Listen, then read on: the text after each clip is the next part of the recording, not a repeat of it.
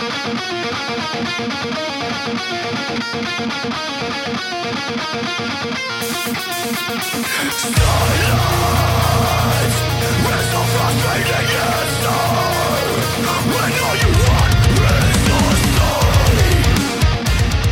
is Undaunted Life, a Man's Podcast. I'm your host, Kyle Thompson. Let's get into it. All right, guys, we are here, episode 200. Can you believe it? 200 of Undaunted Life, a Man's Podcast. Guys, I just got to thank you all so much for being here with us because we launched this back in 2017. Okay, and we've gone with a bunch of different attitudes, and we've gone with a bunch of different news stories, and we've gone with a bunch of different people that we've interviewed, and it's been a wild ride, but you have been there with us all the way. But you showed up and showed out in a huge way in the last week or so. So in the last week, guys, we actually had some breakthroughs. We broke into the top 40 on Apple Podcasts in the religion and spirituality category. And guys, we got all the way up to 18th on Spotify. Right? So a lot of that had to do with the time that I spent with John Cooper over on his podcast. So for those of you that are here because you came over from John Cooper's podcast, welcome. Thank you so much. And for those of you that are sending me messages saying you're going through my entire backlog, first of all, again, I got to apologize every time. The first like 12 or 15 episodes or so, I didn't even know how the microphone worked. It wasn't this microphone. It was a crappier one. So I apologize for basically being right on top of the microphone and eating it and popping it the entire time. I apologize. Sorry. Terrible. But we all got better. We're all trying to figure this out. But I do want to let you guys know that in order for us to kind of keep this momentum going, this is my call to action. Before we get into what we're doing today, my call to action is if you like this podcast, please rate it. Give it 5 stars. I saw a guy the other day that gave me like the best message ever about how much he loved the podcast. And then he gave it 2 stars. I was like, well, wait a minute. Like, if you're going to give it a good review, make sure you go and give it those 5 stars. I'm not interested in 4 or below. Give us 5 stars, but also leave a review. That's how these algorithms work, and no one really knows exactly how they work. But if you rate, review, and then share the show, do not keep the show a secret, guys, right? Because for a long time, I was like, man, this is a really good show. Just no one really knows about it. But then as it's grown over the years and then being on podcasts like John Cooper's and some of the ones that we have coming up that we're really excited about, we're getting out to new audiences. You're a part of the process about getting us out to those new audiences. So just wanted to go with that. But also, as a thank you to all you guys that have listened to us for this entire time, or for your new listeners, we're going to go ahead and do a Q&A. So we don't do Q&As that often. We're down to just a handful of those a year, but this is actually Q&A episode 15. And I told you guys on social media that you could ask me anything, right? AMA, call it AMA or Q&A, whatever.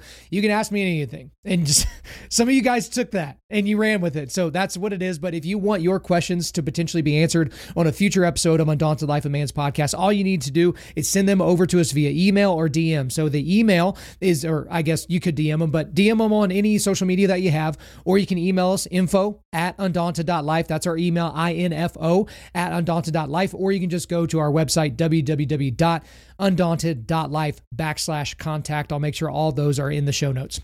Now let's go ahead and get into this episode. So for today, we're going to get into a lot of different subjects, right? Every time we do a Q&A episode, I typically do about 15 or so different questions. We're going to get into that Texas high school valedictorian that talked about how terrible it would be if she couldn't murder babies. We'll certainly talk about that. We got a lot of big UFC fights coming up, so we're going to do some fight picks. We're going to talk about the Paul brothers, Logan and Jake Paul, and their boxing matches, some that are just behind them, some that are coming up. And if you stick around till the end, I will give you my thoughts on Fauci's emails.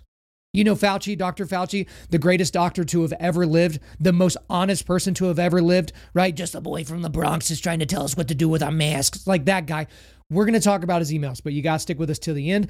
But we're going to start today's Q&A episode with perhaps the greatest troll in the history of Twitter, because this was the question. Kyle, what are your thoughts on the situation between AOC and Matt Walsh? So let's just talk about this, which, by the way, I don't really like saying AOC because she's such a dumb person. I don't think she should have a cool nickname because AOC is kind of cool. It's unique, but we're going to go ahead and use it because it's a lot harder to say Alexandria Ocasio-Cortez every time. But this all came about because apparently AOC's abuela, her poor, dear grandmother, is living in squalor. Okay. So on the 2nd of June, 2021, AOC posted this tweet. Just over a week ago, my abuela fell ill. I went to Puerto Rico to see her, my first time in a year plus because of COVID. This is her home. Hurricane Maria relief hasn't arrived. Trump blocked relief money for PR, so Puerto Rico. People are being forced to flee ancestral homes and developers are taking them. right? And then she posted a couple of pictures of the seemingly dilapidated house with, kind of the ceiling caving in, and there's, buckets around to catch the water and things like that. And so obviously her point was to make you feel bad for her and her grandmother. If that is her grandmother's house, like that's not a great situation for her to be living in. There's not a whole lot of furniture. Everything's wet. It's not a great situation, but it was really to dunk on Trump. And when you dunk on Trump, you dunk on the entire Republican Party, blah, blah, blah, all those things. Now, this tweet didn't have the desired effect that AOC wanted because no one was looking to pile on Trump here. Instead, they piled on her, and for good reason. So many were pointing out that she makes $174,000 a year in salary to be a congresswoman. Okay, that's just her salary. That doesn't include all the other money she makes from speaking gigs and modeling things or interviews or any of the other stuff where she gets money, any money she gets under the table, whatever. Okay, so she's wealthy. She makes a lot of money. She also has two, not one, but two very nice, might even call them luxury apartments, one in Washington, D.C. and one in New York City, two of the most expensive places on the planet to live. And she also just leased or bought a Tesla. So I don't know if you guys know this or not. Teslas aren't cheap vehicles, right? These aren't Honda Accords. That's not a cheap vehicle. That's a fine vehicle, but it's an expensive vehicle. We'll say that. I'm not hating on anybody with a Honda Accord. Used to drive one. They're a good whip. But I'm just going to say this, again, didn't have the desired effect. People from both sides of the aisle are like, this is not good. You make way too much money to allow your abuela to live in this squalor. So rightly, people were looking at AOC like, hey, how about you use some of that Tesla money to fix your poor abuela's roof, your damn self? Like, why are you looking at the government? Why are you looking at all these other entities in order to do that? So the Daily Wire's Matt Walsh, right? So that Matt Walsh, he'll do and say just about anything. Like, he's a very straightforward guy when it comes to these things. He responded on Twitter by saying this: shameful that you live in luxury while allowing your own grandmother to suffer in these squalid conditions.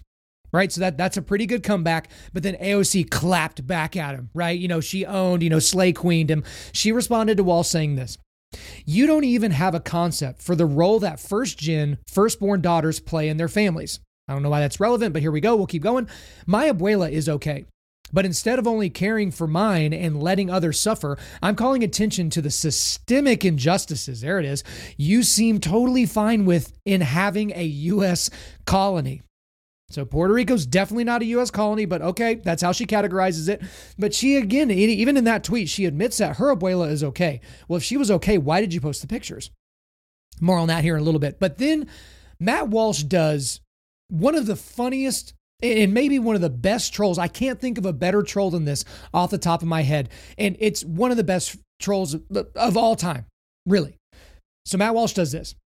He says, as you've heard, AOC's abuela is living in a dilapidated home that was ravaged by Hurricane Maria. AOC is unable to help her own grandmother for whatever reason, so I have set up this GoFundMe campaign to save her home. Please give if you can. #HelpAbuela. Okay, and then he does a little follow-up tweet there and says, I will kick things off by donating $499, which happens to be the cost of a monthly lease payment for a Tesla.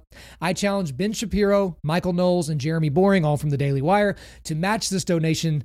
Together, we can change the world. Okay, so this is absolutely amazing. This is absolutely amazing for a lot of different ways. Number one, a GoFundMe actually gets people to donate, and it's real money that can be transferred to these people. It's a great thing. But in the first hour, they raised $10,000. Okay, which is pretty awesome, right? $10,000 in an hour. And then a few hours later, they hit their initial goal, just a few hours later, of $50,000. They eventually got to $100,000, over $100,000 in around 10 hours. It was the number one campaign on GoFundMe. Okay. And then the plug got pulled. So Matt Walsh tweets this, about 10 hours or so into this whole escapade. Update.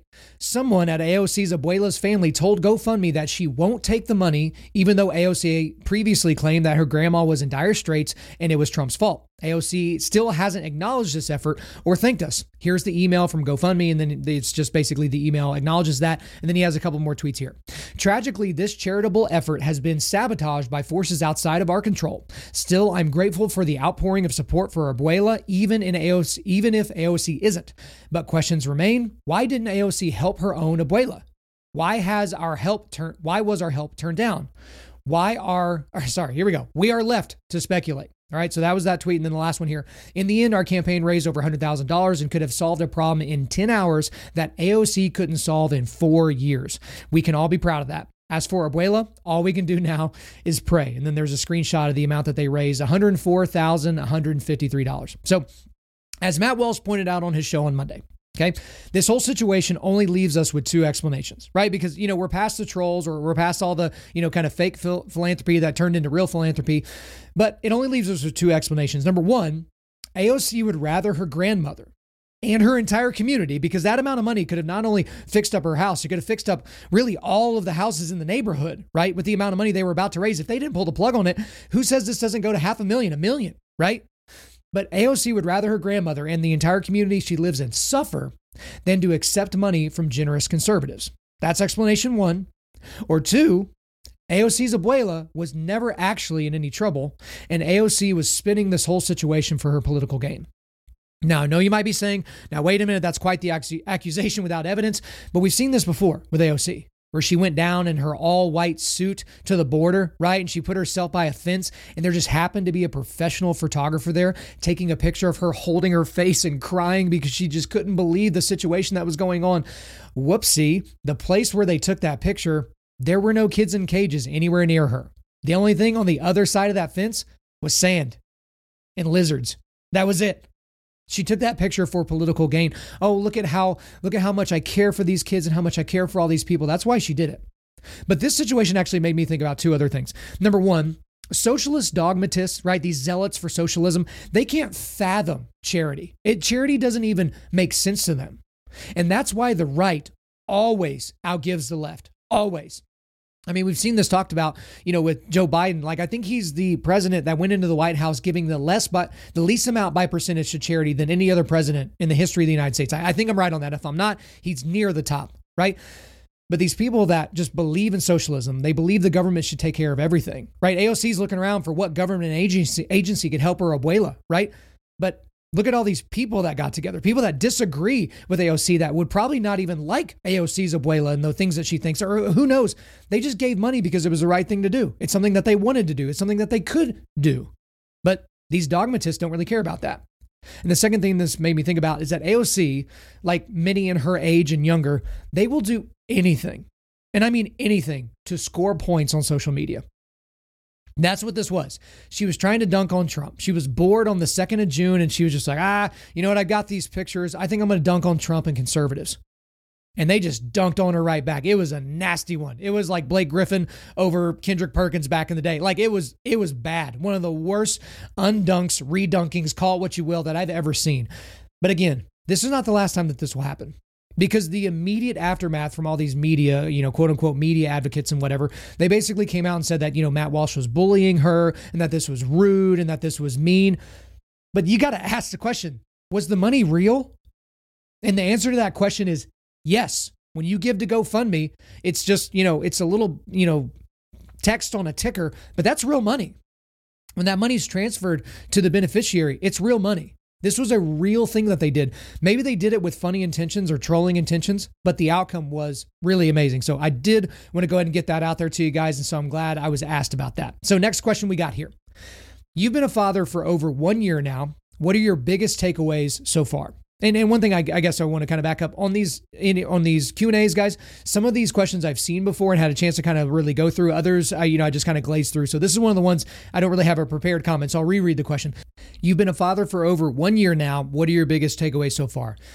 So I guess I would probably start with, everybody knows that raising a kid is hard, right? Everybody said that. No one's like, oh, my kid's super easy. They just do everything I want every time I want them to do it. But you don't know the specifics about how it's going to be hard, because it can wear on you personally. It can wear on your relationship. It can wear on the kid. We had some health issues with him that are just kind of now getting figured out. So those are all big positives. So that's a positive thing. Also, I guess a big takeaway is you kind of realize how selfish you are sometimes, or how selfish you've been with your time and the things that you do. Because when you have a kid, all those little pockets of time that you had that you were doing nothing, when you're playing games on your phone or playing video games or doing fantasy football draft prep, or, going and doing nothing for an hour, like, you don't really have those times anymore. And so you're having to learn how to be efficient. And I guess, everybody talks about how kids kind of expand your possibilities for love and your I guess your maximums for love. Like, you didn't know you could love anything. Now, the thing about it is my love for my wife is very, very different. I have a much deeper love because I've known her for 15 or 16 years. We've been in love for that length of time. So it's a little bit different, but different things that didn't affect me before. Like, you'll rewatch a movie that you haven't watched in, 10 or 15 years. And then all of a sudden that little interaction between the father and son gets you choked up. Right. Same thing whenever I was going through the Sacrifice book where, Michelle Black's book, where we just talked to her recently, the interactions that she was talking about with her kids, especially whenever her husband passed away, when Brian was killed overseas, those hit different. They hit a lot different now that I have a kid. When I think about, what would I be feeling if I could, hover over my situation, if I had just died and seeing, what my wife and kids are going through. So those would be the things I would say that I've learned over the first year, those biggest takeaways. All right, next thing here. All right, we got fight picks. So people want to know what I think about some upcoming UFC fights. So this Saturday, if you're listening to this on time, this Saturday is UFC 263. This is a big one. Even from top to bottom, even some of the undercard fights are just amazing. But we've got Israel Adesanya versus Martin Vettori 2. We've got Deiveson Figueiredo and Brandon Moreno. And this is their second fight as well for the championship. And then Leon Edwards versus Nate Diaz. So I'll work my way from the bottom up to the top. So Leon Edwards versus Nate Diaz. This is a 5-rounder. I think this is the only time ever that there's, the third fight on the main card is a 5-rounder. I think that's a Nate Diaz thing. He wanted that because, Nate Diaz, let's just be honest. Nate Diaz sucks. He's not good, right? He's a good fighter. Yeah, he could beat me up. Yeah, he could beat you up. But he's just not a really good fighter. People think he's a good fighter. No, he's a popular fighter. He's not a good fighter. But he's going for 5 rounds because his only way of potentially beating Leon Edwards is to wear him out. But the thing about it is I go back to the fight that he had with, dang it. All right, it was Jorge Masvidal. Goodness. The fight he had with Jorge Masvidal, he was getting pieced up for 3 rounds. People were like, oh no, he was just coming on, 4th and 5th rounds were going to be his. No, they weren't. He was just going to keep getting beat up. But the fight got stopped because of a cut. But Leon Edwards is better than Jorge Masvidal. I think he's way better than Jorge Masvidal. So I think Nate Diaz is just going to get beat up. I think this fight's going to get stopped by a cut, all right? Because Nate Diaz is not a big-time fighter, right? He's had some big-time wins. Obviously, he beat Conor McGregor. He beat... I'm trying to think of some of the people that he's beat recently because he beat Cowboy back in the day. He beat not Eddie Alvarez. Did he beat Eddie Alvarez? I can't even remember. But this guy has most of his big wins are in his past, right? The last big win he had was against Conor McGregor. That was a long time ago. So I think Leon Edwards is going to easily win this fight, and then he'll be next up probably, maybe for the 170-pound title picture. We'll see. Then we got Deiveson Figueiredo and Brandon Moreno. So this is a rematch of their flyweight championship fight from the end of last year, which was either number 1 or number 2 in terms of fight of the year for last year. I'm just going to be real quick on this one. That was an amazing fight. Brandon Moreno showed unbelievable amounts of strength and toughness and all those different things.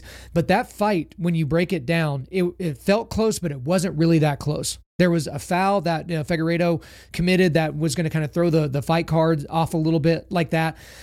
But Brandon Moreno never really had Deiveson Figueiredo in trouble in that fight. And so I think we've seen the best that Brandon Moreno can fight against Deiveson Figueiredo, and it wasn't enough. So in this fight, I don't think it's going to be nearly as easy. I don't know if Brandon Moreno it's even possible for him to get knocked out, but I do think he gets TKO'd in this fight. I think Deiveson Figueiredo keeps his 125 flyweight title. And then we got the main event, Israel Adesanya versus Martin Vettori. That's their second fight. They actually fought way back in the day. It was either Izzy's first or second fight in the UFC, and this is for the middleweight title at 185. And I'm just going to go out there on a limb, guys. I'm going with Vettori in this one. And I think I've said before, I'm not a huge Adesanya fan, especially what he did with Yoel Romero, calling him out and then having such a stinker of a fight. You don't call out the monster and then decide to fight defensively the entire time. Like, I'm sorry, I'm just not really into that. But Israel Adesanya, he just got beat by Jan Blachowicz because he went up to 205 to try to take that title. And Jan Blachowicz basically gave us the menu, or not the menu, but he gave us a blueprint rather for how to beat him, right? And basically Jan Blachowicz stayed out of range of some of Adesanya's bigger shots in the first 3 rounds. And then he basically took Adesanya down for the last 2 rounds. Vettori can take Adesanya down and hold him, right?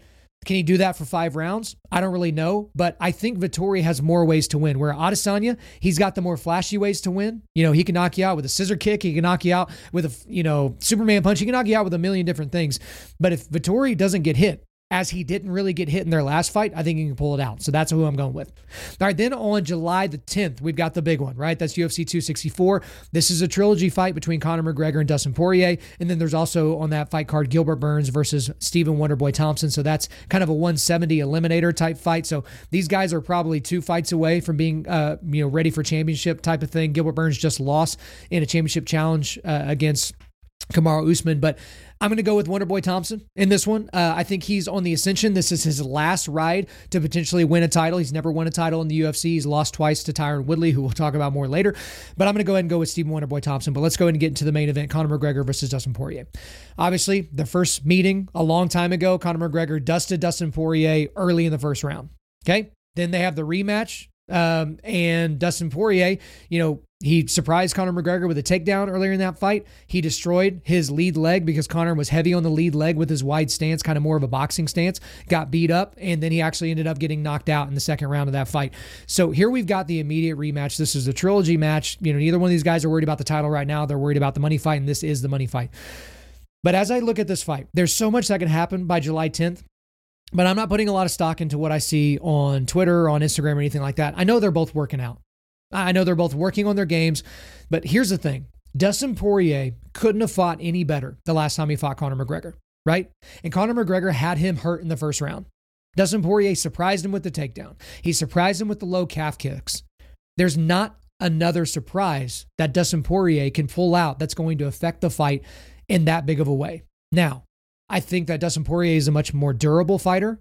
When Conor McGregor knocked out Dustin Poirier, that was at 145. This fight's at 155. Dustin Poirier seems to be, in a lot better shape physically at 155. He's much more dense of a guy. He's harder to knock out. But Conor did have him hurt in the first round. He just didn't follow it up.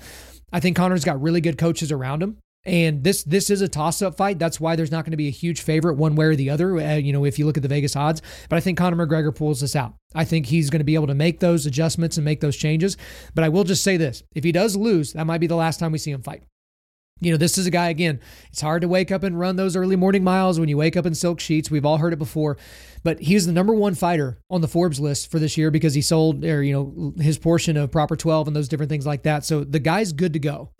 The motivation to just take on all these killers at 155, I question if it's there. But if he beats Dustin Poirier, he's fighting for the title, and we'll kind of see where it goes. A couple more fights I want to kind of go through. UFC Fight Night, July 17th, Max Holloway, former champion, versus Yair Rodriguez. I got to be honest, I was surprised Max Holloway signed this because whenever he beat the brakes off of Calvin Kattar, it's like, dude, just sit around until there's a title fight for you. But he wants to stay busy. Yair Rodriguez is a top 5 fighter. But here's the thing. I don't think this is going to be a close fight.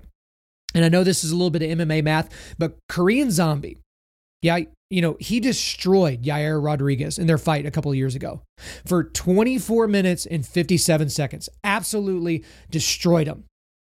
But Yair landed an unbelievably impressive and lucky shot, this kind of back elbow thing to knock out Korean Zombie at the very, very end of their fight. Max Holloway is way better than Korean Zombie. He's way better in just about every way that someone can be better. Way, way, way, way, way better. Okay. So I don't think that this is going to be a close fight. Can Yair Rodriguez do some sort of like big time thing and knock him out? Yeah, he certainly can. But Max Holloway is incredibly durable. And I think he wins this easily. I think this is going to be a baptism. Max Holloway all the way. And then he's going to fight the winner of, Alexander Volkanovski and T-City to basically try to get his title back, his 145 title back. Last fight we'll go over is Fight Night, July 24th, because I don't know when the next time we're going to be doing a Q&A is. We have Corey Sandhagen versus TJ Dillashaw. This is TJ Dillashaw's first fight after coming off a 2-year suspension for doping, and Corey Sandhagen is about as much on an ascension as you can get, right? He lost that fight back in the day to... I'm like bad today on like remembering people's names. The current champion. It's going to drive me insane. Oh goodness. We're going to look this up live. I can like literally draw you a picture of this guy. I can hear his coaches yelling at him in the corner. He just, sort of won that fight against Peter Yan. Aljamain Sterling. Goodness. I didn't even have to look it up. For those of you that are wondering, I didn't even touch the keyboard yet. Aljamain Sterling. So Corey Sandhagen lost to Aljamain Sterling back in the day. It was an easy win for Aljo, to be honest. But Corey Sandhagen has absolutely looked amazing. He destroyed Frankie Edgar, one of the saddest knockouts I've ever seen. I literally yelled out, "Oh no!" as soon as he landed that flying knee. This is kind of a hard one because for me, until further notice, I think that TJ Dillashaw is the best 135 pounder in the world, but he hasn't fought for 2 years. Is he slower? He's had double shoulder surgery, right? Is that going to make him better? Is that going to make him tighter? I don't really know, but until further notice, until it's proven to me that TJ Dillashaw is not the best 135-pounder on the planet, I'm going to go with TJ Dillashaw. I'm not really a fan of him anymore because I'm not really a fan of people that dope in general, but I wouldn't be surprised at all if Corey Sandhagen actually took this. All right, we're going to stay in the world of fighting, but we're going to move over to like the freak show that has been boxing recently. Here's the next question. What are your thoughts on the Logan Paul versus Floyd Mayweather boxing match over the weekend? So if you're listening to this on time, last Sunday, Floyd Mayweather and Logan Paul. Yes, Floyd Mayweather, supposedly the greatest boxer ever, versus Logan Paul, a YouTube star that I think is 1-1 or 1-2 in his boxing career. They had an 8-round exhibition match. No, I did not watch it, right? Why in the world would I pay $50 to watch that? Because I could tell you what was going to happen. I had a buddy text me the morning of the fight and say, dude, I'm thinking about, betting the house on Floyd Mayweather knocking this guy out. Am I crazy? And I said, dude, why would Floyd Mayweather, because Logan Paul is a big kid. He's about 40 pounds bigger than Floyd Mayweather. He's a long kid, but he's not a boxer. But if you're going to knock somebody out, you have to take risks, right? As a boxer, you have to open yourself up a little bit in order to knock somebody out. And Logan Paul was long enough and athletic enough to maybe survive. So this always felt to me like it was going to be a decision, even though there weren't judges. I felt like this was going to go the full 8 rounds. There wasn't going to be a knockout. I thought there might be a knockdown or two for Floyd Mayweather on Logan Paul, but there just wasn't. The thing is I'm not mad at these dudes because both of them made tens of millions of dollars to do this thing. It was a freak show. I don't think this destroys Floyd Mayweather's legacy. This guy is in his 40s and he's still getting paid tens of millions of dollars to box. But I just got to tell you, for those of you that watched that fight expecting something different, what have you been watching for the last multiple decades with Floyd Mayweather? How many times do you leave a Floyd Mayweather pay-per-view satisfied? Because people talk about, boxing's about not getting hit, but he's not an exciting fighter to watch because of his defensiveness, right? It's amazing. It's the sweet science. It's all those things. It's not appealing. Why would you want to part with $70, $80 to watch a pay-per-view, to watch a guy hug and duck out of the way? Now he's just an old guy that's hugging and ducking out of the way. So those are my thoughts on Logan Paul versus Floyd Mayweather. All right, next thing here. What are your thoughts on the Jake Paul versus Tyron Woodley boxing match that will occur later this year? Okay, I think this fight's going to happen in like October or something like that. So Jake Paul, another YouTube star, the younger brother of Logan Paul, just knocked out Ben Askren, Tyron Woodley's boy. Here's how this all started. You can send one member of your team into the other team's locker room whenever they're taping up the hands, right? Just to make sure there's no chicanery, no craziness going on and all that kind of stuff. You're just there watching. Well, when Tyron Woodley's in there just minding his own business before Jake Paul is going to go out there and fight one of his best friends, Ben Askren, they start chirping at Tyron Woodley.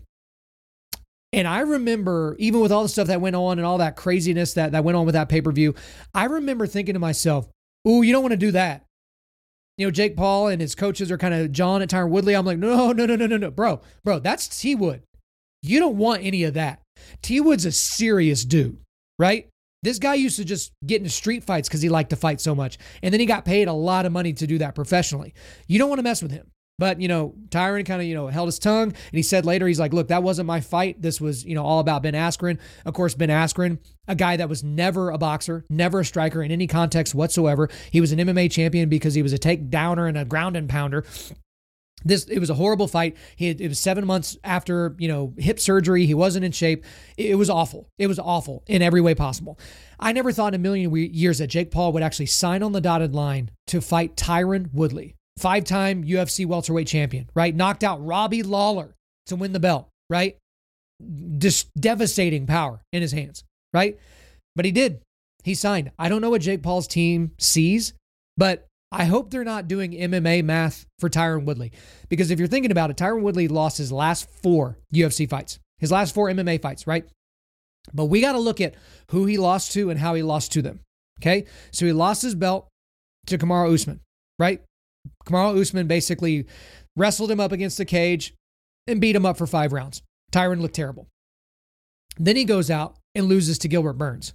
Gilbert Burns basically does the exact same thing that Kamaru Usman did, except Gilbert Burns actually hurt Tyron Woodley in the first round of that fight, but then he just basically smashed him for 25 minutes.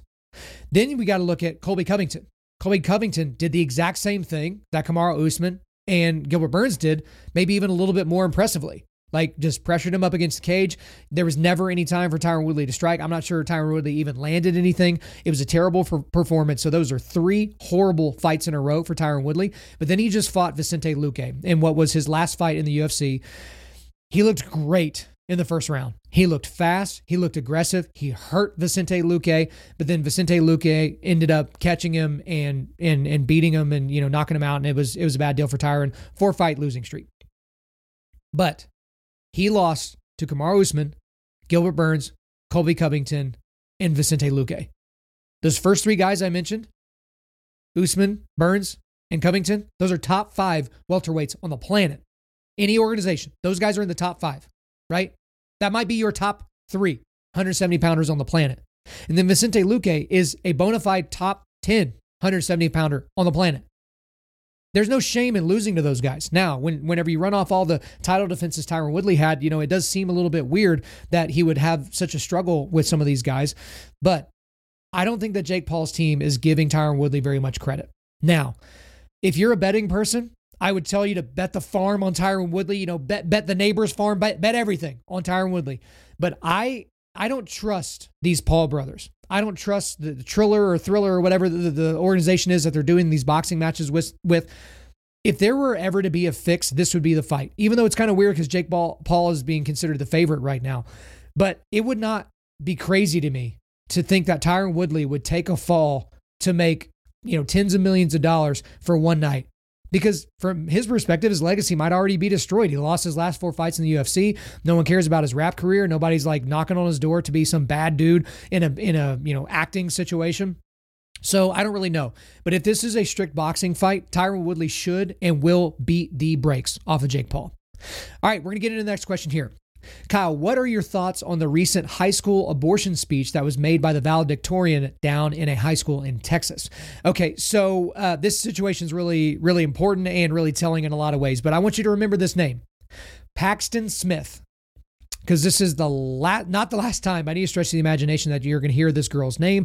She's the latest child hero of the left because of what she did at her high school graduation. So to give you a little background, Paxton is a senior at Lake Highlands High School in Dallas, Texas. She was delivering her valedictorian speech, right?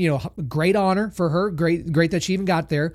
And instead of delivering her prepared and approved remarks, because, they have to submit their speech to the principal, school board, whatever, so they can approve it so they don't go out there and act a fool. But she decided to become a champion for baby murder. That's what she wanted to use her few minutes of glory for. So she said that she was supposed to, even when she started her remarks, that she was supposed to talk about media and things like that, but that her conscience couldn't let her do that because of quote unquote recent events. Okay, so what she was referring to is the Texas Heartbeat Bill, which was signed into law by Texas Governor Greg Abbott. So thank you so much, Greg Abbott, for doing that, which bans abortions after a fetal heartbeat is detected, which is around the 6-week mark. Now, I will go ahead and say what I've said before about heartbeat bills. The thing about heartbeat bills is they're easy to get around if you're Planned Parenthood, because if you're an evil ultrasound nurse, you're just going to, didn't find the heartbeat. I guess we can go ahead and murder this child now. And also it just kind of implies that, what about the kids that are less than 6 weeks old in the womb? Do they not matter? But again, I get the idea. Most women don't know that they're pregnant at the 6-week mark, right? They've only missed their period by maybe a couple of weeks. But, I do like this. I do think this is a step in the right direction. It's just not a complete step in that direction. This law is set to go into effect in September of this year, but I want to go ahead and get into the clip here. I'm going to play just a short clip of what she's saying, and I'll probably cut in and out just to kind of give you some analysis, and then I'll give you some things that we can take away from this situation. And I'll also put the link here in the show notes just so you can click along or watch along with the YouTube if you want to, or watch it later. Her speech starts around the 5-minute mark, maybe a little bit before that, but we're going to go ahead and get started. This is around the 5-minute, 19-second mark, so here we go. Recently, the heartbeat bill was passed in Texas. Starting in September, there will be a ban on abortions after 6 weeks of pregnancy, regardless of whether the pregnancy was a result of rape or incest. Okay, so quick pause here because, again, I got to kind of cut in and out here. But rape and incest is well less than 1% of all abortions, right? So when people give that argument to you, you can't cede the ground to them because you got to ask them, are the 99+% of all other abortions wrong? If we can have a conversation about rape and incest, because every time they bring that up, they do that to appeal to some sort of an emotional thing inside of you, but it's not a logical thing, right? It doesn't matter how the pregnancy happened. It matters whether or not you're going to destroy the life that resulted from that sexual act. Okay, so here we go back into it. 6 weeks. That's all women get. And so before they realize, most of them don't realize that they're pregnant by 6 weeks. So before they have a chance to decide if they are emotionally, physically and financially stable enough to carry out a full-term pregnancy before they have the chance to decide if they can take on the responsibility of bringing another human being into the world. That decision is made for them by a stranger. A decision that will affect the rest of their lives is made by a stranger. Again, surprise, surprise, these are all emotive attacks, right? These are emotive things to get you to think, oh man, this is such a hard situation. But again, overwhelmingly, over 99% of the people that get pregnant because they were doing a sexual act consensually, right? These were not people that were being held down and raped, right, by a family member or otherwise. That's not the reality.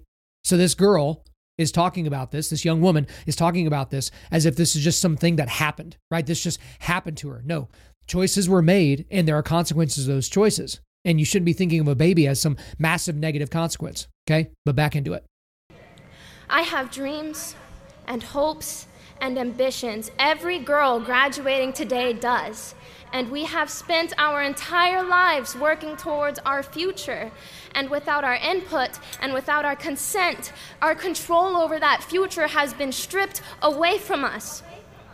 I am terrified that if my contraceptives fail, I am terrified that if I am raped, then my hopes and aspirations and dreams and efforts for my future will no longer matter. Me. It's all about me. Let's not focus on the baby, right? It's all about me, my aspirations, the things that I want to do. Me. All right, let's let her finish. I hope that you can feel how gut-wrenching that is. I hope you can feel how dehumanizing it is to have the autonomy over your own body taken away from you. And I'm talking about this today, on a day as important as this. On a day honoring 12 years of hard academic work, on a day where we are all gathered together, on a day where you are most inclined to listen to a voice like mine, a woman's voice, to tell you that this is a problem, and it's a problem that cannot wait. And I cannot give up this platform to promote complacency and peace when there is a war on my body and a war on my rights. A war on the rights of your mothers, a war on the rights of your sisters, a war on the rights of your daughters. We cannot stay silent. Thank you. So obviously this is kind of that big crescendo at the end. Everyone starts clapping. This is great. All her classmates are out there on the football field separated by 6 feet because their, administrators are morons. But yes, she had her moment in the sun. And then obviously, automatically, she got all types of plaudits from people on the left, all these pro-abortion people that just love this young lady, right? They got another zealot, right? They can expose this girl and they can exploit her and do everything that they need to do. But this brought up a lot of very important things that we need to talk about from the very, very beginning. Okay. So the first thing is that Paxton Smith is ignorant. Okay. So here's the thing. Most commentators, right? And I just got to talk about this from the beginning before I get into the rest of my points. Most commentators are giving this girl a pass because, she's just a kid, quote unquote. I mean, just a kid. She's graduating from high school, guys. Conservative commenters and Christian commenters that are giving this girl a pass. She's graduating from high school. That means she's either 18 right now or she's about to turn 18. We have a term for that here in the United States, and that's an adult. She's legally an adult or about to be an adult. I give her no such pass, right? She doesn't get a pass. Now, she might change her mind later in life, but typically people that think this way don't change their mind. They get further ingrained in that ideology. So the first thing about Paxton Smith is that she is ignorant. She's an ignorant person. Right? Again, she has heard all these arguments before, and she thinks that she has made up her mind and that her way of thinking is the best. And she's giving no regard whatsoever to the baby that's inside of her. Okay? Which leads to the next point, which is that Paxton Smith is selfish. I mean, that entire speech, guys, the entire thing is about her. Right? And, she would probably say, and other people say, no, she's talking about all women. And she's talking about all these issues. She's talking about everybody. It's kind of like AOC. It's like, no, don't focus on Abuela. Right? Don't focus on the person that I told you to focus on. Focus on everybody that is being affected by systemic injustices, whatever those are. But then Paxton Smith comes out and she's basically talking about her and her 12-year struggle to graduate from high school. My goodness, let's get her 10 trophies because she graduated from high school. Great. Thanks for doing something that literally almost everybody has done before. Goodness gracious. But then at the same time, you have this gal talking about her future and the things that would go wrong if she couldn't do what she wanted to do, right? She's incredibly selfish. And then you have Paxton Smith. And just another aside, because people are like, why are you picking on this little girl? Again, she's an adult and she made this an issue. Don't get mad at me for talking about it. She made this an issue. She went up and gave this speech and she knew what she was doing. She maybe didn't know that it would, go around the world and make her famous, but she knew what she was doing. Okay. So as an adult, if she brings it up, I can talk about it. The next thing about Paxton Smith is that she has evil ideologies. And I'm being very careful in not calling her evil. She might be an evil person. But all that I know about Paxton Smith is that she believes evil things. She has evil ideologies. She's a zealot for murder. Think about it. All she can think about is what she and the other girls like her could do if her contraceptives fail or if these things happen. No concern for what comes from what happens when your contraceptives fail. And that's getting pregnant with a baby, a new life. That as a superhero, as a woman, you get to push out of your vaginal canal and then keep it alive in a way that only you can do, right? But she believes these evil things, which gets to the last point, and then we'll let Paxton Smith off the hook for now, because again, this is not the last we're going to have heard from her. She's going to be put everywhere. She's probably going to be talking at the next DNC.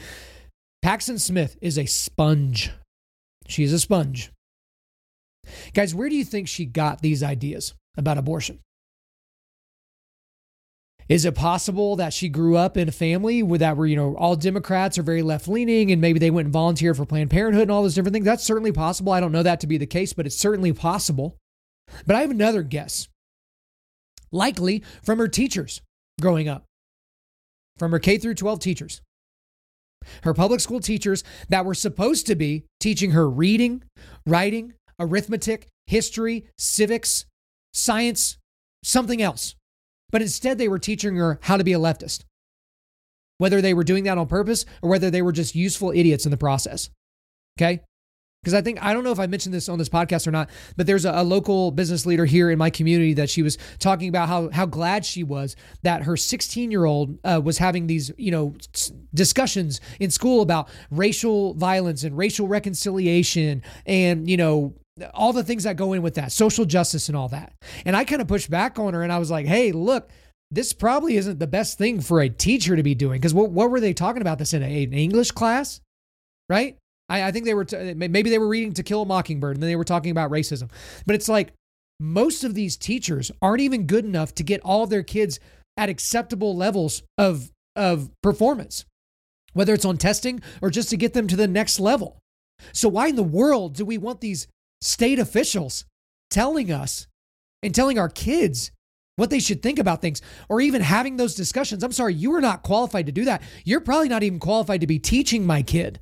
And yet you want to have a discussion about abortion, about racism, about anything, taxation. No, that is not your role. You stay in your lane. Your lane is not to have those discussions with my kid. But Paxton Smith probably had a dozen of those teachers or more, maybe even coaches or even other people, activities, directors or whatever, that were just feeding these things into her. Maybe it was YouTube, maybe it was social media, maybe it was AOC, maybe it was Hillary Clinton, who knows? But she picked up all these things because she didn't say anything unique, guys. She has literally said things that people have been saying that are on the pro-abortion side of this argument for forever. This isn't unique by any stretch of the imagination. She's not an impressive person. I pity her. Because she's going to walk in to whatever university she goes into now, which is going to be a leftist place. And people are like, oh my gosh, that's Paxton Smith. That's the famous girl that talked about how much her life would be ruined if she couldn't kill her baby after the 6-week mark. So if that's all she does with her life, that will be the mark she's left on humanity. Was that speech when she was 17 or 18 years old. So this is a great call to action for all you guys. You need to be praying for that girl. That girl's messed up. She believes some very, very evil things. And she's going to be around a bunch of people this fall that are going to believe the exact same ways that she does. And she's going to be further ingrained in that. We should pray that the gospel sweeps over that girl and helps her realize that what's growing inside of her is not her. And she's not pregnant, but what could be growing inside her someday is not her. She does not have a right to kill that thing, regardless of what the government tells her. All right, guys, next question here. This one came from an Instagram follower. What was the best / worst thing about being in your 20s, right? So I guess this guy thinks I'm old, right? Hey, I'm 34. I'm still spry, all right? But hey, we'll take your question. So I guess we'll start out with the best thing. Best thing for my 20s was getting married young and traveling. So a lot of people might say the latter part, but not really the first part. So my wife and I got married when we were both 22, right? So by the time I was 30, I had been married for almost a decade. And I know when I used to live in New York City, people thought like I was insane. They're like, wait a minute. I was like 25 and had been married for 3 years. And they're like, what?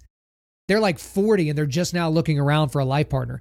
And then they wonder why they struggle to get pregnant and, struggle to, do all those different things. It's because you did the business thing, right? You did the career thing first. You did the travel thing. You did all the selfish stuff first. And now the building the family thing that you wanted to come later after you got everything set up is not quite working out for you.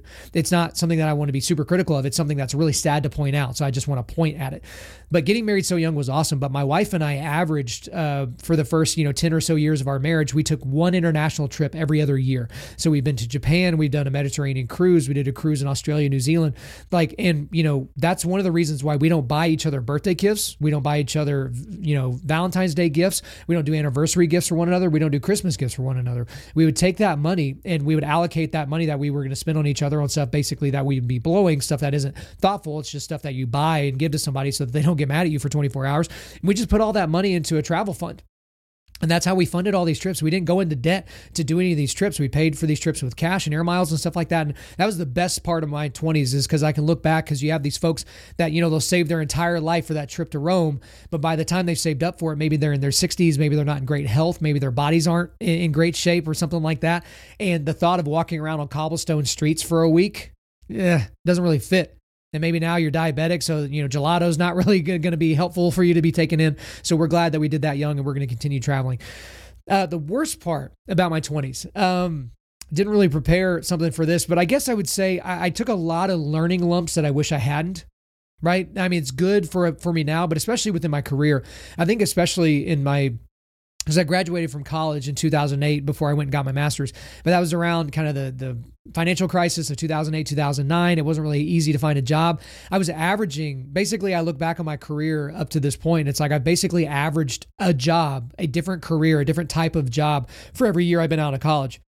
That's not really great. I've seen some friends of mine that maybe weren't the best students, maybe weren't the most involved, maybe weren't the most impressive people coming up, that they just took the first job they could get right out of school and then they've just stayed there. And now they've been there for over 10 years and they're working well and things are going really, really well for them.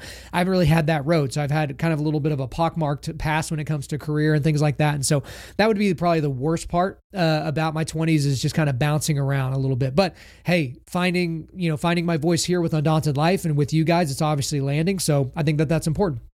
All right, next question. Kyle, who do you prefer, Donald Trump or Ron DeSantis? Okay, so that is the former president, Donald Trump, or the current governor of Florida, Ron DeSantis.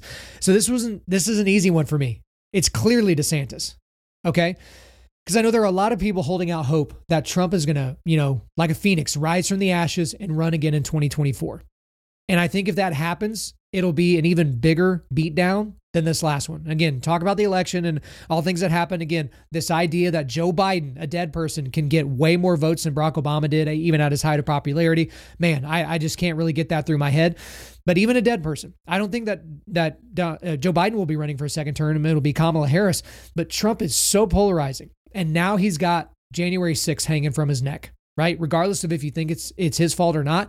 Tens of millions of people in the United States, voters, thinking it was his fault. They think he basically told a bunch of dorks to go and storm the Capitol, right? So even with all the positives from the Trump presidency in the first 3 years, no one was thinking about that in the year of COVID. And yes, the media was against him and all that, blah, blah, blah. And you can see that the U.S. media and Democrats are scared of Ron DeSantis because he is currently, getting attacked. No matter what he does, he's being attacked. And so that's kind of the thing that I think with him, the thing that I like the most about Ron DeSantis is that he is not the worst parts of Trump. He's the best parts of Trump. Right? He will point out things that are stupid. He will move legislatively to make those things happen. He's a governor and not maybe like a House of Representatives person. So he's really in the inner workings of running a state. It's a swing state, right? So you would want Florida to stay red, right? It was red for Trump 2 times, but you'd want it to stay red. But I think Ron DeSantis is, the other side of Trump's personality. I think Trump has kind of ran his course. He's done his thing. I want him to get out of the way now. Go and, hit the road for Ron DeSantis or somebody else. Like, go and hit the road for these people. But if he's the focus of the story, it's bad for Republicans, in my opinion. Again, I know a lot of people listening to this are big MAGA people, and hey, to each their own. I didn't vote for him in 2016 both times. I did decide to vote for him in 2020. Go back, I forget what number the episode is, but I did an entire episode on the reasons to vote for Donald Trump. And I also did an entire episode for Joe Biden. So if you haven't heard that one, you might like it. It's pretty funny. But the Donald Trump thing, I think it's ran its course. He's going to continue to get pounded by social media. They just updated his suspension to Facebook for another 2 years. So he's going to be gone from one of the biggest social media platforms on the planet, the biggest social media platform on the planet, for at least another 2 years. That's through the midterms next year, but he would potentially be able to come back for his run. It's just not the same, right? He can't talk directly to the American people on Facebook or on Twitter, especially on Twitter because of the lifetime ban. I just think Trump needs to just do his thing on the side. Do your TV thing, like, launch a radio station, do whatever you want, but just get out of the way and let Ron DeSantis do his thing. And I'm not saying Ron DeSantis is number one, like the 100% the guy that needs to happen for the Republican Party in 2024, but I'd certainly prefer him over Trump. All right, next question here. So this is you guys taking the AMA thing to its logical end. Have you ever smoked weed? And I can honestly say, guys, no. I have never used marijuana in any form in my entire life. Okay. And so I know for some of you that might seem surprising because just about everybody has tried weed in some way, shape, or form. They've tried marijuana. They've either done edibles or they've smoked it from a bong or whatever. Weed has never appealed to me in any way, shape, or form. Okay. So I know you're going to come up with these examples of these geniuses in your life that smoke weed. Oh, Joe Rogan and, Elon Musk and these really, really famous people, they smoke weed. The people that I was around growing up that smoked weed were losers for the most part. Right? If you had to categorize them, these were not top students. These were not top athletes. These were not people that were crushing it. These weren't people that were getting scholarships to go to school. These were people that were just trying to make it, trying to eke their way through life. And they would smoke weed. That was like their reprieve from, a bad family or, hating their school teachers and all this other different things. It was this countercultural thing. It never appealed to me. Okay. I didn't drink either as a kid. That didn't appeal to me either. Even though now I drink whiskey, like it's something that I really enjoy. I teach classes on how to drink whiskey and, the history and all that. All that's great. But again, marijuana has just never really been something that I've ever even wanted to try. The idea of being out of control, not out of control, like flying around crazy, like people that do get drunk all the time, but like just being high and just like when I see people and they're like, they get all paranoid and things like that. Like, I don't want that. I don't need that. I'm a pretty high-strung guy, but I know how to relax, right? Part of the reason why I work out so much and so hard is because I need to kind of take that edge off. I don't need a substance like weed to do that. And frankly, I don't need whiskey to do that either. When I drink whiskey, I get to the point where I like the taste of it. Same thing with cigars. I like the taste of it. This is not something that I do every day. I might drink once or twice a month and have one or two. It's just kind of a relaxing thing. I don't ever even get close to, the sinfulness of being drunk. Like, it's just not really something I want to do. And I think there are issues. We don't see weed or marijuana talked about specifically in scripture, but I think there are some arguments that say that we need to kind of be in the now and live in the now because that is the now that God has given us, right, as a gift. And so when you take a substance like weed, it takes you to a different place. And I don't know that's necessarily the right thing. I don't think this is a hill to die on for a lot of Christians, but no, it's not something that's ever appealed to me. It's not something I'll ever do. All right, next question here. Has anything surprised you so far this Major League Baseball season? So for those of you that are communists, you're not going to like this next section, but we're going to talk a little baseball. But yeah, sure. There's a lot of things, 2 months into the season that have been surprising. One of the biggest things I guess it shouldn't be surprising, but it is. Everyone just won't shut up about Fernando Tatis Jr. I get it. The kid's good at baseball. But I literally got a notification on my phone the other day because he had a backhanded pick and threw it over to first base. He literally did something that shortstops do multiple times a week, right? Every shortstop in Major League Baseball. And it was stop the presses. We got to have a Bleacher Report thing. We got to have somebody, basically talk about this where, we got to put a graphic on it and all that. It's one of the greatest things that ever happened. I get it. The kid's good. I'm not butthurt that he's not on the St. Louis Cardinals. I know the people over in the organization, and the thing was he was never going to sign with the Cardinals. They were just using the Cardinals to try to up his price that they could get for him. That's why he went to the White Sox because they got the most amount from the White Sox and they traded him over to San Diego. I get it. He's a great player, but man, I'm just kind of over it. All the flashiness and all that. I don't really care. I guess it's also surprising how much Jacob deGrom, pitcher for the New York Mets, is dominating. I picked him to win the Cy Young preseason, but his ERA right now is 0.62 as of the recording of this. His whip, right, is 0.5 something. These are These are stupid. These are stupid numbers, right? I think he has the record. He's like number 1 and number 4 of the most 100+ mile an hour pitches thrown in a game. He's done that twice. He's thrown like 30+ pitches in a game at plus 100 miles per hour. Like Randy Johnson's not on that list, right? Aroldis Chapman's not on that list, or he might be on the list. I don't know. Actually, I think he is the number 3. But it's an interesting thing how much he's dominating. I want him to stay healthy. And here's the other thing is if he stays healthy and keeps dominating like this, he's having a much, much better season that Clayton Kershaw did when Clayton Kershaw won the Cy Young and the MVP in the same season. So I think it'd be crazy not to give it to Jacob deGrom if he keeps doing this. But then again, this is why you don't look at wins with pitchers because he doesn't have a lot of wins. It's just kind of, every time he pitches, the Mets don't like to score runs. Vladimir Guerrero Jr., he's dominating. I think he's currently leading the Triple Crown in the American League. I don't know if he's going to continue doing that. That's a bit surprising because he kind of looked like a little bit of a disappointment the last couple of years. Now he's really coming into his own. Shohei Ohtani, again, that's all anyone could talk about for a while. That's the Los Angeles Angels pitcher / hitter. So, he's going to hit from the left side of the plate for power, but he's also got an ERA below 3. That's pretty surprising. This is a guy that's hurt all time coming off Tommy John surgery. So I'm surprised he's doing this well.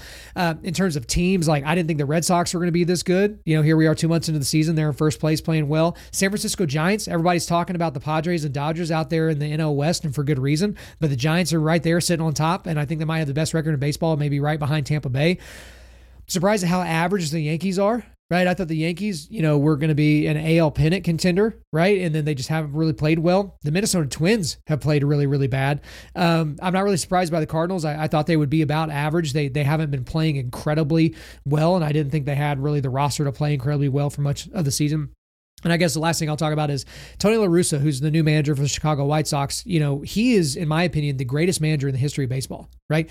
He just the other day went into second place all time in managerial wins behind Connie Mack. He's like 1,000 wins behind Connie Mack, but that was back in the day when there was like 4 teams in baseball or something like that when Connie Mack was doing his thing. But Tony La Russa is getting so much crap for his approach.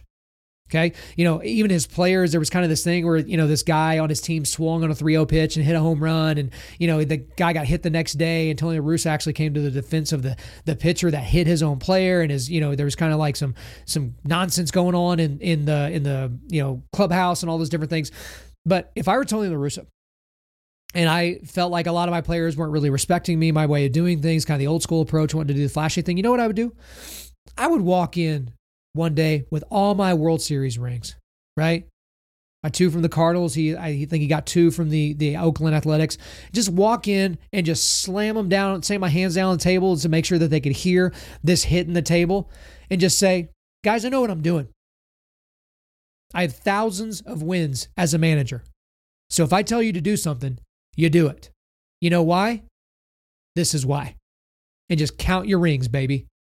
All these guys on his team, I don't think there's a single player on the roster that has a World Series ring. Tony La Russa has multiple. So a little bit surprising, but we'll see how that goes in the long term for the Chicago White Sox. They're playing well. All right, next question here. This is another one from Instagram. How do we show love to people living in homosexuality, but still reinforce the truth of the Bible about homosexuality?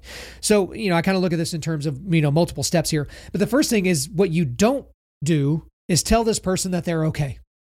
Tell them that they can do whatever they want because God loves them anyway. In the latter part of that statement is true, but that isn't the point. And you also don't want to, most importantly, tell them that God loves them just the way that they are. No. God does not just love them the way that they are. Because if God loved us just the way that we are, then there would have been no reason whatsoever to send Jesus to become sin so that we may have the righteousness of God. That would have been completely not worth it, completely useless to do. Okay? So you don't tell them that what they're doing is appropriate. Okay? The second thing is you explain to them that Jesus took this seriously as a major sin. Okay, that this isn't just some outdated Old Testament, fuddy-duddy commandment. All right. So we got to go back to Matthew 15:19 when Jesus says this: "For out of the heart come evil thoughts, murder, adultery, sexual immorality, theft, false witness, and slander." Okay. So a lot of people will say, well, Jesus never talked about homosexuality. He never talked about gay marriage or any of those things. So I bet it's okay. It's permissible. But that's an ignorant view. Even Carl Lentz, who used to be the Hillsong pastor, he said that on, The View or something like that. That is exegetically incorrect and ignorant. frankly, because if you go back to the root word of what Jesus said just here in Matthew 15, sexual immorality, if you were hearing that in that first century context, you wouldn't just hear sexual immorality. You would hear everything that included, right? You would have heard, sex outside of marriage. You would have heard about adultery, right? Which was listed there. You would have heard, you would have thought, about bestiality or orgies or any of those things. And you certainly would have thought about homosexuality. So Jesus did talk about homosexuality. He just didn't do it in red letters in the way that your brain is going to accept. But he absolutely talked about it, because it's easy for some people to dismiss the Old Testament like, oh, isn't that old covenant, right? We don't need to be talking about old covenant. Let's talk about new covenant. But even in the new covenant, Jesus, who came to fulfill the law, right? He thought that this was very, very important. Okay. So you should uphold that. And I guess the third thing here would be tell them that just because they feel a drive inside them to do something or to act in a certain way, that does not make that act moral or permissible. Because I forget who pointed this out. It was another pastor that was being interviewed by someone. It may have been Oprah or, I don't really know. But he was basically they were talking to him about, well, don't gay people they're just doing what comes naturally, what feels right. And he goes, as a heterosexual male, I want to have sex with every attractive woman I see. So should I? And, it just stopped the interviewer in her tracks, because it's like, well, it's a natural inclination. Why wouldn't you just do that? What about people that are naturally violent? If they hurt someone or murder somebody or rape somebody or something like that, like should they just say, well, this is what I felt like doing, so why shouldn't I do what I feel? I think you should have that discussion with this person that's living in homosexuality. But then the last thing here, and this is really important, so this is the fourth thing, is realize that if this person is not part of the church, okay, or sorry, let's kind of go back a little bit. If this person is a part of the church, right, it is our duty to judge these people, okay? However, if they are not part of the church, it's not our place to judge. And so you might be thinking that's crazy. Like, scripture tells us not to judge. No, scripture doesn't tell us not to judge. It tells us who to judge and how to judge, right? Jesus talked about that, but I want to talk about what happened in 1 Corinthians 5, verses 9 through 13. So this is the Apostle Paul. He wrote this: I wrote to you in my letter not to associate with sexually immoral people, not at all meaning the sexually immoral of this world or the greedy and swindlers or idolaters, since then you would need to go out of the world. But now I am writing to you not as an associate with anyone who bears the name of a brother if he is guilty of sexual immorality or greed, or is an idolater, reviler, drunkard, or swindler, not even to eat with such a one. For what have I to do with judging outsiders? Is it not those inside the church whom you are to judge? God judges those outside. Purge the evil person from among you. Okay, so he's talking about people that are inside the church, right? Inside the church in Corinth that are doing these crazy things, right? These horrible, vile things, right? But he's saying that it's not your place to judge the people that live outside of that community. Okay? So if this person is claiming to be a Christian, if they're one of those, LGBTQ plus Christians, it is your responsibility to judge that person and to push them towards righteousness. That's your responsibility as a Christian. However, if this person is a, strict materialist, atheist, agnostic, something like that, you should continue to share the gospel with these people, but it's not your right to judge their lifestyle, right? You can tell them what scripture says, but this is a person that probably thinks the Bible is just a collection of stuff that was written, 1,000 years after Jesus died, and none of it's important. Okay, so if they're not going to take that seriously, you still share the gospel with them, but it's not your place to have that final judgment. Okay, so hopefully that's helpful to you. All right, next question here. What are the last 3 albums that you listened to all the way through? Okay, so let's go to iTunes here. Let's actually do this. We're going to do it live. We'll do it live. Okay, here are the things. All right. Recently played. All right. So I've been listening to a lot of songs and not whole albums, so let's go to whole albums. Okay, Zao, again, my favorite band of all time. They just released an album like a month ago or something called The Crimson Corridor. Mind-blowing. I love this album. I mean, I love this band. They're my favorite band of all time, but this album is like top 3 for me. So I'd probably go, if I'm just doing this off the top of my head, I'd probably go number 1 is Where Blood and Fire Bring Rest. Number 2 would be The Funeral of God. And number 3 would be The Crimson Corridor. I absolutely love this. I would put it ahead of Liberate. For Zao fans out there, like your head may have just exploded, but yes, that's a great one. Looks like the next album I went through, Deftones. Okay, so I'm not a huge Deftones fan, but they have an album they released called Ohms. I think that's their latest album. That's what I listened to. The Devil Wears Prada. They released a second zombie EP. Well, I guess that's an EP. It's not technically an album, so we can do one more. But yeah, Devil Wears Prada, I haven't really listened to them recently, but their zombie EP, original one from like 10 years ago, is amazing. And they released Zombie 2, which is really good, especially as you continue listening. Okay, last one here, last one. Okay, the Juliana theory, right? I took it back to the year 2000, I think, but I listened to the Emotion is Dead. Okay, so I think that was their first or second album. The Juliana theory, the lead singer was actually the guitarist on my favorite Zao album, which is Blood and Fire Bring Rest. So I listened to that. They're kind of more poppy. So if you go back and listen to that, you might be like, what is Kyle listening to? But yeah, that's kind of a classic album for me. All right, guys, next question here. What do you think of Christians that say you are not, quote, loving your neighbor if you do or have defied mask mandates and or lockdown mandates? I feel like I've talked about this one quite a bit before. I've done entire episodes on COVID-19 and kind of how we've treated COVID-19. But a lot of these people that are saying, how are you not loving your neighbor? Most of these people aren't Christians, right? So you don't really need to be concerned with what they think. But it is interesting that there are a lot of Christians, maybe you can call them woke Christians or something like that. They're very concerned about us loving our neighbors. And so they're like, if you're not wearing your mask outside, you're not loving your neighbor. If you're not staying at home because the governor told you to stay home, you're not loving people. The thing about it is we need to love people in truth.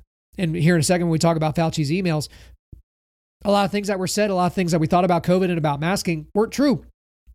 And the people that were pulling the strings, they knew it. They knew that it wasn't true. So I'd say for us that this is kind of a time for a lot of us, especially if you go back, a year ago, maybe 14 months ago, everybody thought that this was going to be Spanish flu. 10% of the population of the earth was going to die. It was going to be this horrible thing. And it just ended up being nothing even close to that. And so I think part of the reason or part of the way that you love your neighbor is that you have honest discussions and you're forthright with things that you think and that, you should have those discussions. But at the same time, we're all autonomous people. Okay. So I was not incredibly careful and I got COVID from my neighbor because we were in the truck for the same time for an hour. Like it just happened that way. Right. But if you're an older person and you're susceptible and you're overweight and you have diabetes and you're maybe, in remission for cancer, and then you also decide that you want to go out and go to the grocery store without a mask on, it's up to you. Me wearing a mask is not going to keep you safe. It's just not, that's not the way that this goes, right? For most people, you wearing a mask isn't going to keep you safe in a lot of those situations. So to those Christians that say you're not loving your neighbor, I would encourage them, then stay home. You're a human being. And if you don't want to listen to reason or logic or read things, right? Then just stay home. If you think that's loving your neighbor, stay home. Don't worry about what I'm doing. All right, next question here. We only got a couple left. Since you're no longer watching the NBA, what have you filled in the gap with? Have you picked up another sport or another hobby? So here's the thing. Interesting that this question came up because just this week on my personal Facebook, I talked about since I've given up on the NBA, I can't do the wokeness. I can't watch a game and be lectured to about how I'm a systemic racist or, some horrible person. I'm out. I'm out on the NBA. I don't know what's happening. I don't really care. As long as LeBron James doesn't win a championship, I'm happy. That's kind of where I'm at right now. But I am going to go all in on the NHL. So to my Canadian fans, your minds just blew because I know I got a lot of Canadian fans that listen to this. I'm going with the NHL, baby. Okay.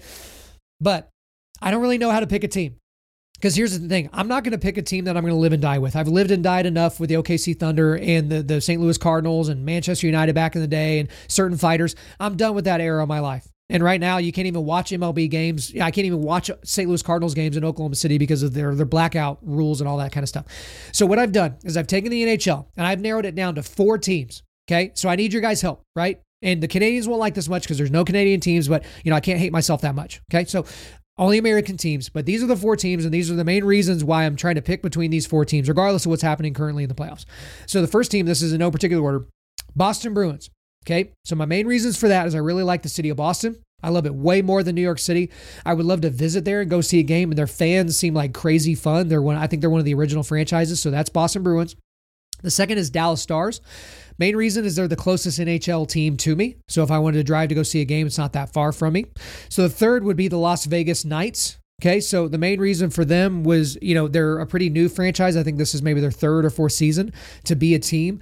And I think I'd fit in nicely with their fan base because it's fairly transient. It's, there's not really Las Vegas Knights fans, right? It's just people that go to Vegas and they're there that week, right? They'll go to a Knights game or two. So I'd kind of fit in there because I'm kind of a transient fan, I guess. And the last one is St. Louis Blues. The main reason is because I'm a huge St. Louis Cardinals fan. So it would be kind of cool to go up to the city and see a Cardinals game one day and then go see a Blues game the next day or something like that because, their seasons do overlap a little bit. So I need your guys' help. All right, those are my last 4. I've kind of, gathered my opinions. I think the Bruins and the Knights are still in the playoffs, but Boston Bruins, Dallas Stars, Las Vegas Knights, and St. Louis Blues, those are the final 4. People ask me about the, Colorado Avalanche. They asked me about the Nashville Predators, but, I had to cut it somewhere, so I cut it down to 4. So I need your help. All right, last thing here. Kyle, what are your thoughts on all the drama surrounding Dr. Fauci's emails. Okay, so here's the deal. A lot's going to go into this, but I'm not going to spend a ton of time on it because there was a Freedom of Information Act request to get Fauci's emails. We got a dump of his emails, and some people are treating this as if this is nothing. Some people are treating it as if it's world-ending bombshells. I'm kind of more so on the bombshell side of things, but I think there are three main bombshells here from Dr. Fauci's emails. Okay, number one, he publicly said that masks, that mask wearing was essential to saving lives. That's what he said publicly. While privately in his emails saying that the overwhelming majority of masks didn't protect the wearer at all. Basically, what he was saying in his emails is these cloth masks that you get from Walgreens or something like that, that's not helping you as the wearer. It might keep some of the droplets out, but you're constantly fidgeting with it. You know, it's getting damp, which might even attract more droplets. It's not safe. These are things that he said in his email. But whenever he would talk publicly, he's like, yeah, you got to wear a mask. No matter what, you got to wear a mask. You know what? Wear two masks. I don't care what you say, Rand Paul. I'm saying the right thing because I'm Dr. Fauci. I make so much money. I'm the best guy ever. So that's what we heard from Fauci for forever. Okay? So straight up lied to the American public. And if you go back to the very beginning, remember when he said that you don't need to wear masks at all? Right? That was closer to the truth, but he was doing it purposely lying to the American public because he thought that there wasn't going to be enough for, frontline workers that are working in hospitals, nurses and doctors and such. Right? So that's number one. That's the biggest bombshell. Number one. Number two, he publicly denied the possibility that COVID-19 escaped from a lab in Wuhan, right? While privately corresponding with people that he thought that was a real possibility. So for over a year, he was talking about how, if you thought this came from a lab in Wuhan, right, that this you were a crazy person, that this was conspiracy theory nonsense. If you said this out loud, you should basically lose your right to talk in the public square, right? That's what he said, right? But now here we are about a week ago, it's revealed that that's probably the most likely cause, right?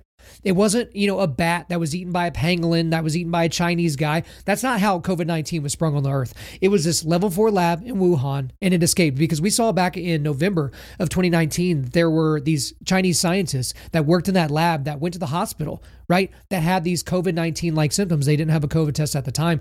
And then I think even some of those people, like their husbands or wives died whenever they went home from this disease and all that. And that's kind of the deal is we were told for the longest time, if you even question that, you're going to get kicked off social media. If you even pointed out that, this didn't even make sense that it would come from a bat because of that time of year, those bats weren't even in that region in Wuhan, you were basically put out. So that was the second big lie that he told that his emails revealed. But then there was a third bombshell here. He publicly denied, again, you're kind of getting the thing. He publicly denied something and then he actually thought it in person or basically behind closed doors. He publicly denied that the National Institutes of Health, that's the NIH, funded gain of function research at the Wuhan lab that COVID-19 likely escaped from, while privately knowing that U.S. taxpayer funds were going to that lab via a third party and that earmarking money means nothing. Okay, so let's kind of break this down because a lot of this stuff gets thrown around. So he is the head of the NIH, right? And he was asked point blank from Senator Paul from Kentucky. He was asked if the money was going from U.S. taxpayers to go to gain of function research. Now, for the first couple of weeks that people were saying gain of function, I was hearing like gainer function. Like if, Fauci would have said, it's like, I'm going to do a gainer off the diving board, gain of function. No, it's gain of function. But when people say it fast, it sounds like gain of function, but it's gain of function. Essentially, what that research is these are scientists that are trying to look at these viruses, right, or these diseases, and they're trying to see if they can manipulate them. Some people would say weaponize, but they're trying to manipulate them, right? That's what gain of function research says. But what he would constantly say is he would come out and say, no, we're not funding gain of function research. The money that goes to them is earmarked for X, Y, and Z. But it's the exact same thing that I say with Planned Parenthood. When you give millions and millions and millions of dollars to Planned Parenthood, but you say, but don't use these for abortions, they're like, okay, no problem. We'll put it over here and we won't use that money. It's not real. That's not how this works. Look at Planned Parenthood as a gigantic entity. And if you give that entity money, they can use it for whatever they want, even though the tax man that works there for them or their CPAs or internal lawyers are going to categorize it differently. They're using the money for whatever the hell they want to use it for, right? Same thing is true with the NIH. Same thing is true for whoever the NIH gives money to. This lab was using that money in total for their budgets, right? Because when you give someone a bunch of money and say, don't spend it on this, it affects their budgets regardless, right? If they're a business, it affects their profit and loss sheet, right?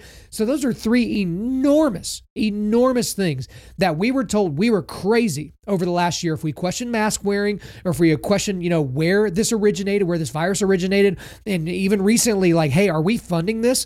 So now what it seems like is you have all these U.S. bureaucrats and politicians that are covering their butts because it looks like the U.S. funded the research that led to this all going poorly, right? Which China still hasn't really suffered much in terms of as a world power from allowing this to happen. And, the jury's out on whether or not that's not going to happen. Joe Biden certainly isn't going to be the guy that's going to put pressure on Chairman Xi. But it's kind of one of those issues right now where big tech censorship was a big deal during all of this because there were people that were kicked off of social media permanently that now, if you say that, yeah, I think we've been funding gain of function research, or yeah, I don't think this came from an animal, I think this came from a lab. Now that's something that you can suddenly say. But we were silenced. People were silenced for being reasonable for 14, 15 months now, right? You're a conspiracy theorist. You're some sort of fringe person. But look where we are. Big tech censorship is really a big deal. All right, guys. So those were about 15 questions. I appreciate those questions again.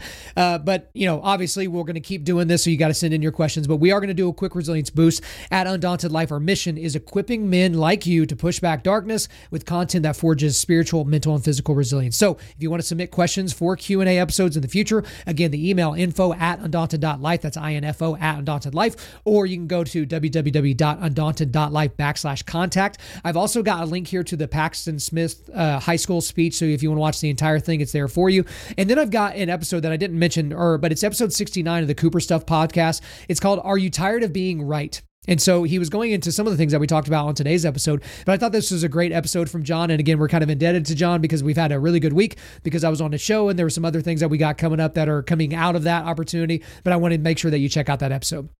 All right, guys, thanks so much for listening to this podcast. We do appreciate it. Wherever you're listening to this, please subscribe, rate, and review. If you want me to come speak live at your event or on your podcast, just make sure to email us. Again, the email is info@undaunted.life. Follow us on Instagram and TikTok and like us on Facebook. Check out our website for everything else, including how to donate to keep more content like this coming to you for free at www.undaunted.life/donate.